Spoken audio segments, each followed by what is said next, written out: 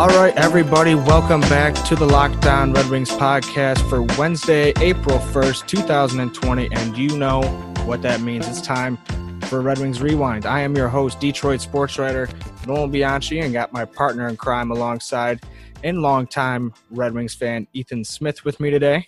Ethan, how's it going? Doing pretty good, Nolan, man. How about yourself? Just another day in quarantine. Oh, yeah. Today we're joined by a very special guest who's also in quarantine.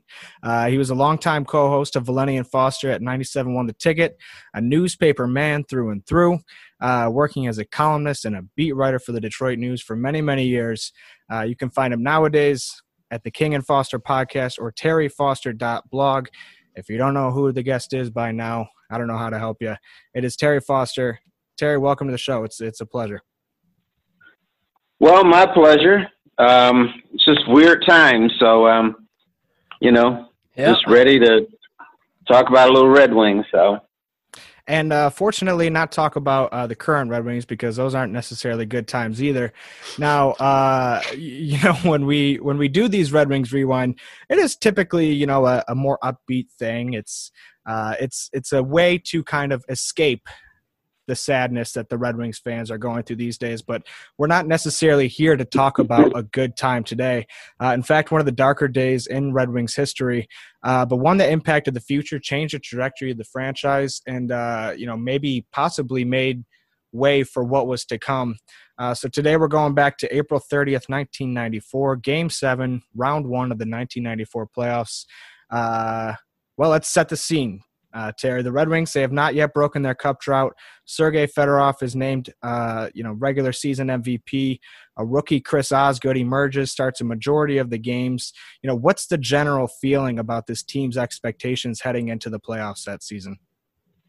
Well, the expectations were Stanley Cup or bust.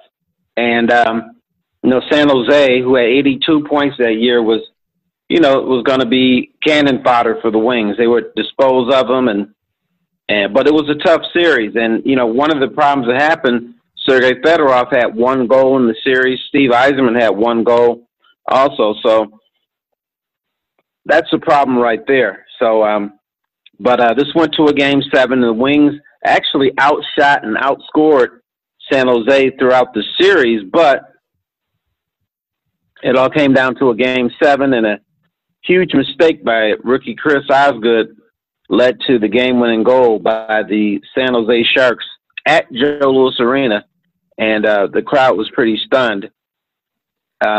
My involvement with that, I was writing columns for the Detroit News, and after the Wings won 7-1, I asked Steve Yzerman if he needed to talk to the team about the importance of Game 7, about how things were different now. And he pretty much said no, that he would take it like he usually does, stay quiet and low-key, and he didn't think that there was a sense of urgency. So I, being the bad columnist that I am, I predicted the Wings would lose that game. I think that at that time, Yzerman didn't get it yet. He didn't understand the importance of being a captain and what needed to be done. It was a team that needed some type of pep talk because, they were in a jam the entire series. And so this game went down to the wire. It was 2-2. Chris Osgood, remember, he had a puck behind the net. He tried to clear the puck, didn't go out, wasn't even close.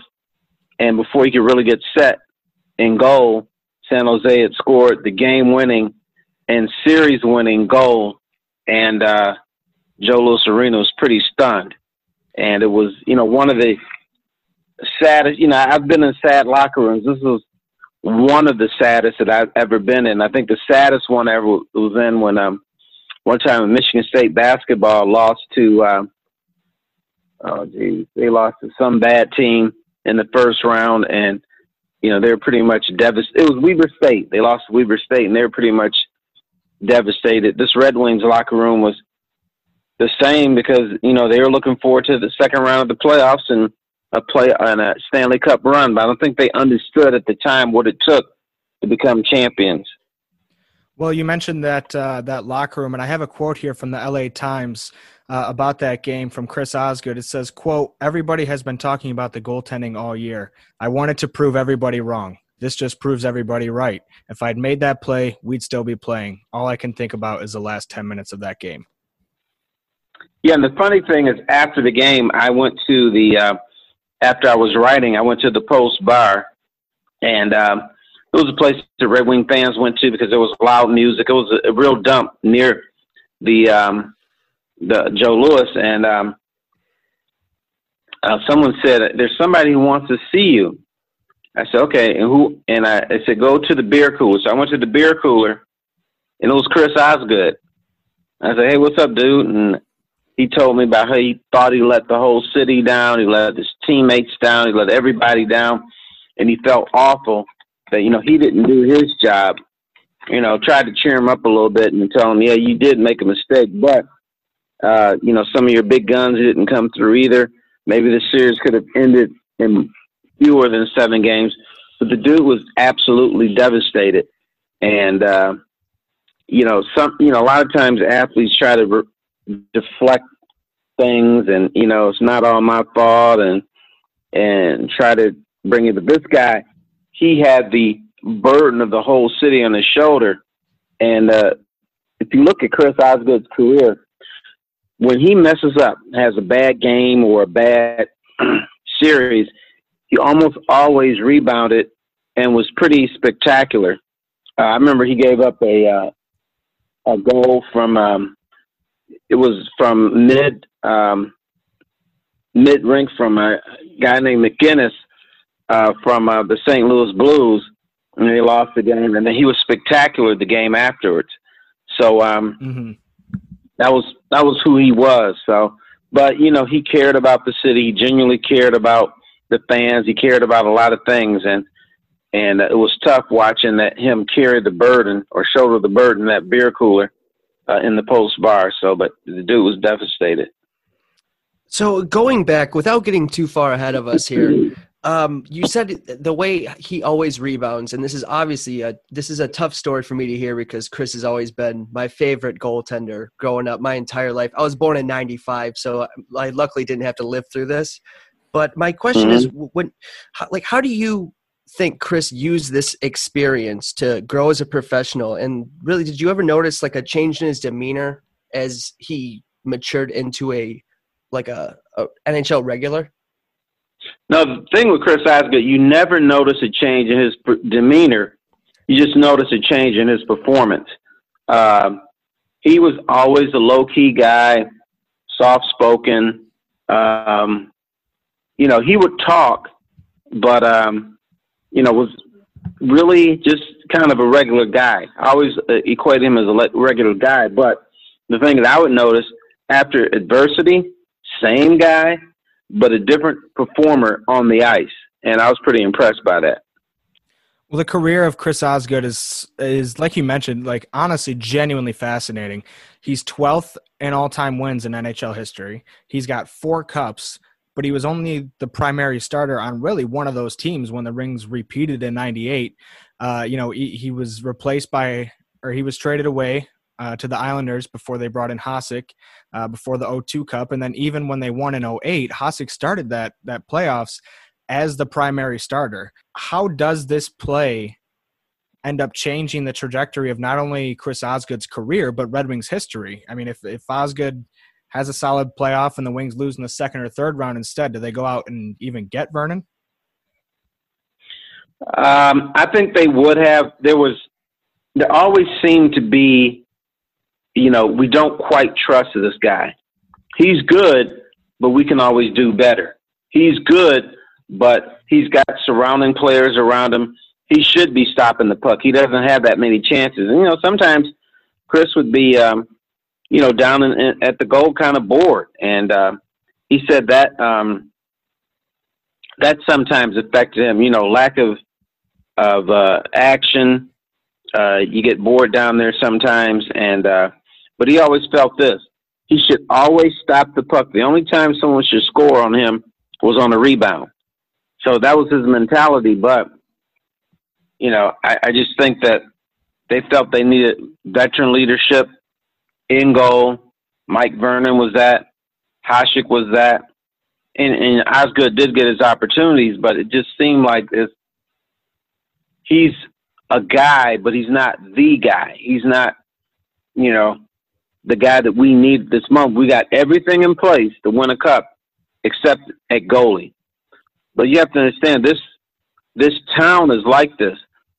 Who are the two people we don't trust? The Lions starting quarterback and the starting goalie for the Red Wings. So I don't know if he could have done anything to change that except win a cup, which, he eventually did, for people to trust him. And even then, a lot of people didn't trust him. When you look at that moment where, people started to have outward doubts on whether Steve Yzerman could get it done as a captain, what long-term impacts did this series loss have on this team? Well, yes. Steve Yzerman was scrutinized as a captain, and I think the following year, many of us wondered if he was the right captain for this team. And then a couple of years later, he was considered one of the greatest captains in Red Wing history, or one of the best captains in sports at that time. That's because they won a cup. He grew as a player. Steve Yzerman came in as just a goal scorer and an assist man. And Scotty Bowman's told him, that's not good enough. We need you on the defensive end. We need you to be a more all-around player. Even if it's, sacrificing a few goals and assists here, we need more from you. And I think Steve Yzerman learned from that. Probably tough love. Everybody didn't like the teachings of Scotty Bowman, but you listened to him. And that kind of propelled him. Let's go back to the conversation you were talking about earlier when you met up with, or when Osgood asked to speak to you at the Post. I think it's really interesting to, when you think about a professional athlete, you think of him as, an adult, mature man, but Chris Osgood at the time, he's only 21. And, as somebody who was recently 21, that's still a kid. What did you notice from talking with him about maybe just his maturity or, how he felt at the time? Was it out of the ordinary for him or for a player to reach out to a columnist like that?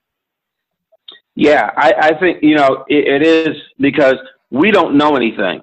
We're just stupid sports writers who, cover the team. We don't have the insight. We've never played the game. But he used to seek the counsel of everybody. It wasn't just me, but I'm sure, he talked to Yzerman a lot. He talked to Dino Ciccarelli when they were teammates, just a bunch of people. He wanted to know everything. So he admitted he didn't know everything, but he sought the advice of everybody. And I think he wanted a well-rounded education, so to speak, off the ice from me and probably some other people too. So, but he was, I thought it was strange, but to me, it was a guy that wanted an education.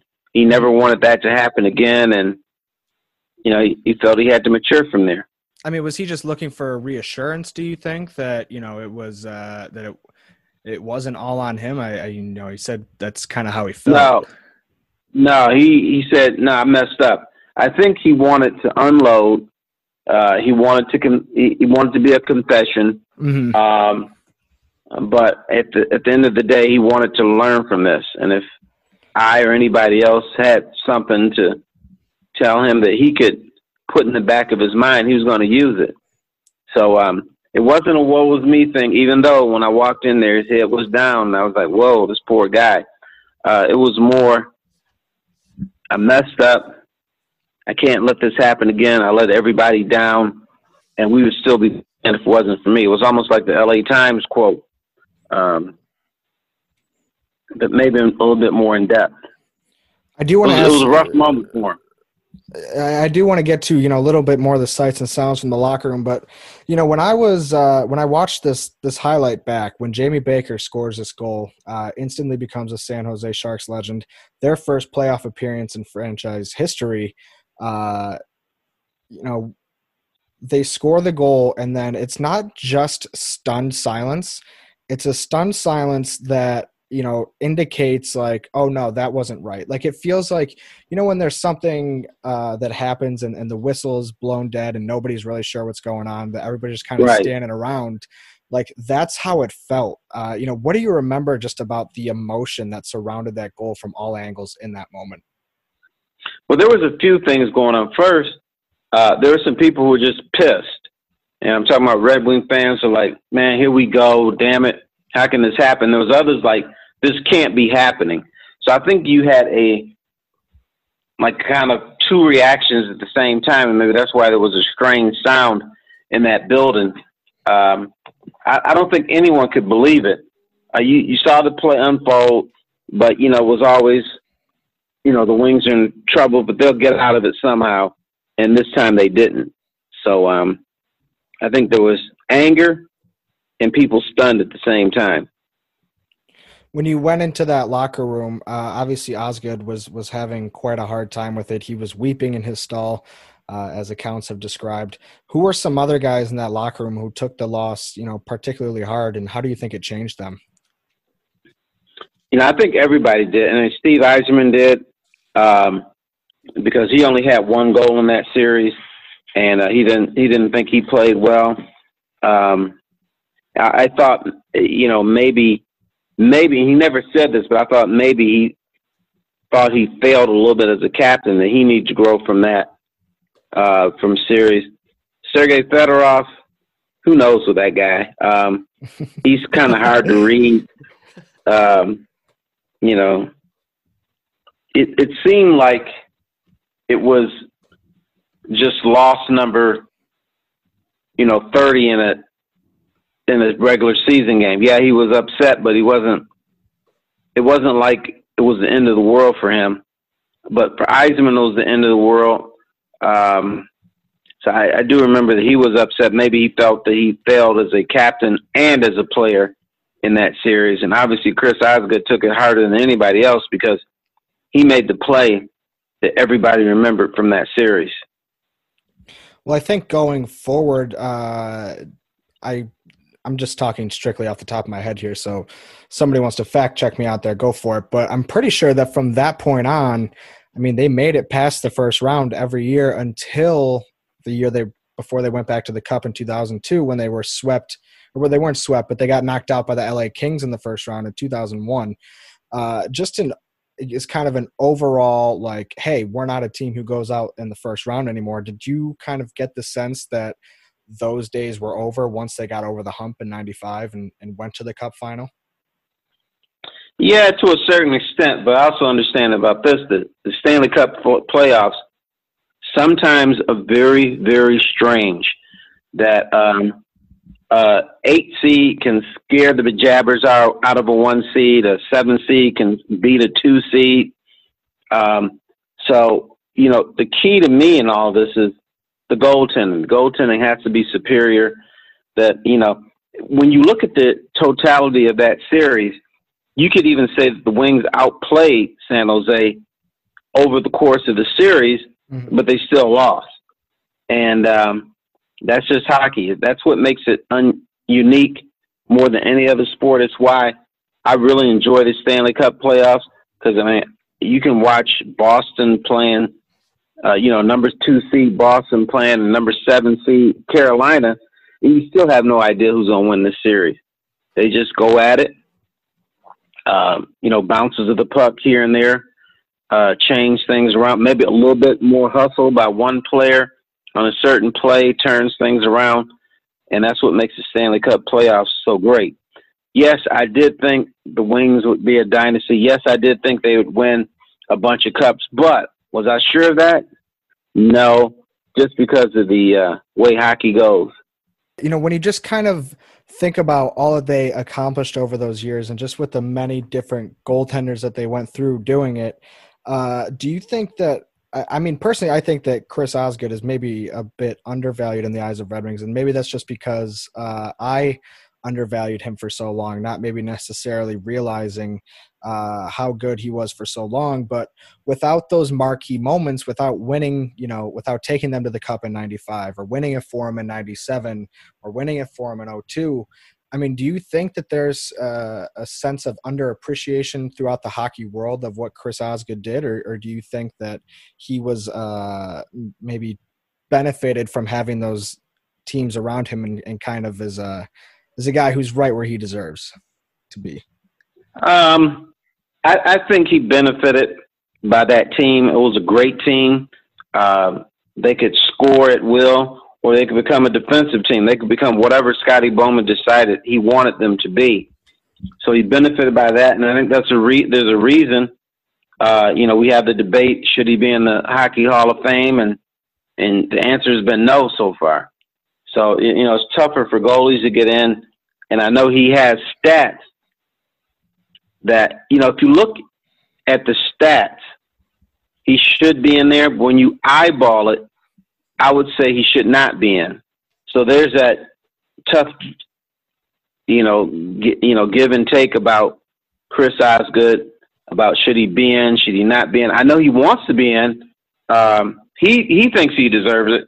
So I remember talking to him a few years ago, and he said, "I heard you think I shouldn't be in the Hall of Fame." I said, "Yeah, I'm guilty of that." And he said, "Well, I think I should be in there." And he told me why, and he had rough patches like anybody, but he had very good patches. And he did mention the fact that he thought he rebounded well from adversity, and that should play a role also. And that, bottom line, he won a whole bunch of games, and he's got a bunch of rings on his finger. So that's what he was putting his mark on. Having conversations with him over the years, had he ever kind of touched on how that series was able to impact his career after the fact? Like maybe just kind of in retrospect, I suppose? No, we never talked about that after that evening at the Anchor. I think maybe next time I see him, I will ask him that, and I'll get that answer for you. All right. So if you ever have me again, I'll tell you. But no, we never really talked about that, how that impacted him. I'm sure, when you have a guy who's as emotional as him, who wants to do good, not only for himself, but for others, I'm sure that impacted him, and he came in more determined and more focused and less error prone because of that play. Because, like you said, you never wanted that to happen again, so that has to have an impact on you. Well, Terry, we certainly would like to have you back on this show again, so we'll definitely have to set that up. But in the meantime, we want to thank you so much for taking the time to join us today. It's been a real pleasure taking a trip down memory lane in a bit of an unconventional Red Wings Rewind. We usually, like I said, do happier moments, but this I think is interesting because it was a fork in the road for the franchise, basically. So I thought it would be interesting to revisit that. To become a champion, you have to overcome adversity. And maybe this was the game that turned them into champions, although they did lose in New Jersey in the Stanley Cup Finals after this. But, maybe that was the ball that got things rolling. So next time I come up with a little happier tune for you. Excellent. Well, we'll be looking forward to it. And I'll ask Osgood that question if I run into him. Perfect. We would definitely appreciate that. Now, where can people find you these days? I know you got the podcast and you got the blog, but is there any place else that people can find you? Yeah, I'm not supposed to call it a podcast because you can actually see it on television. But Jimmy King and I do a quote-unquote streamcast that you can catch on N as in Nancy, R, M as in man, streamcast.com. And I don't know how to work this, but suppose you can see it on your TV if you have Comcast and other things like that. So we do that. We pump out 4 shows a week, and we're actually live at 2:00 on Tuesdays and Thursdays, and then you can download it after that if you want to check it out. But it's fun doing the streamcast with Jimmy King. He's a good guy, and we kind of take a peek behind the curtains a lot of times. Between the athlete and media perspective. So there's things we don't understand about each other, and so we kind of learn from each other. Well, I certainly love that. Now, you don't have to get too much into this. I hear you're writing a book as well. Is that? Yeah, I just finished it. I'm supposed to send it in today to a publisher. It's the characters and the wild times of the people that I met during my childhood. I grew up during a very turbulent time in Detroit. Black-white relationships were at an all-time low. We had the riots. We had a lot of things, and I had some pretty interesting happenings growing up, and so I just kind of wrote about it. And so I don't know when it's going to come out. I know I've turned it in, and so it's going to be up to the publishers to figure out what to do with it. So fingers crossed. We will be on the lookout for that and keep our fingers crossed alongside with you. And if that book does come out, we'll absolutely will be a good excuse to have you back on. All right, beautiful, and I'll do it. Excellent. Well, thank you so much, Terry. It was great talking to you. All right, no problem. You guys take it easy.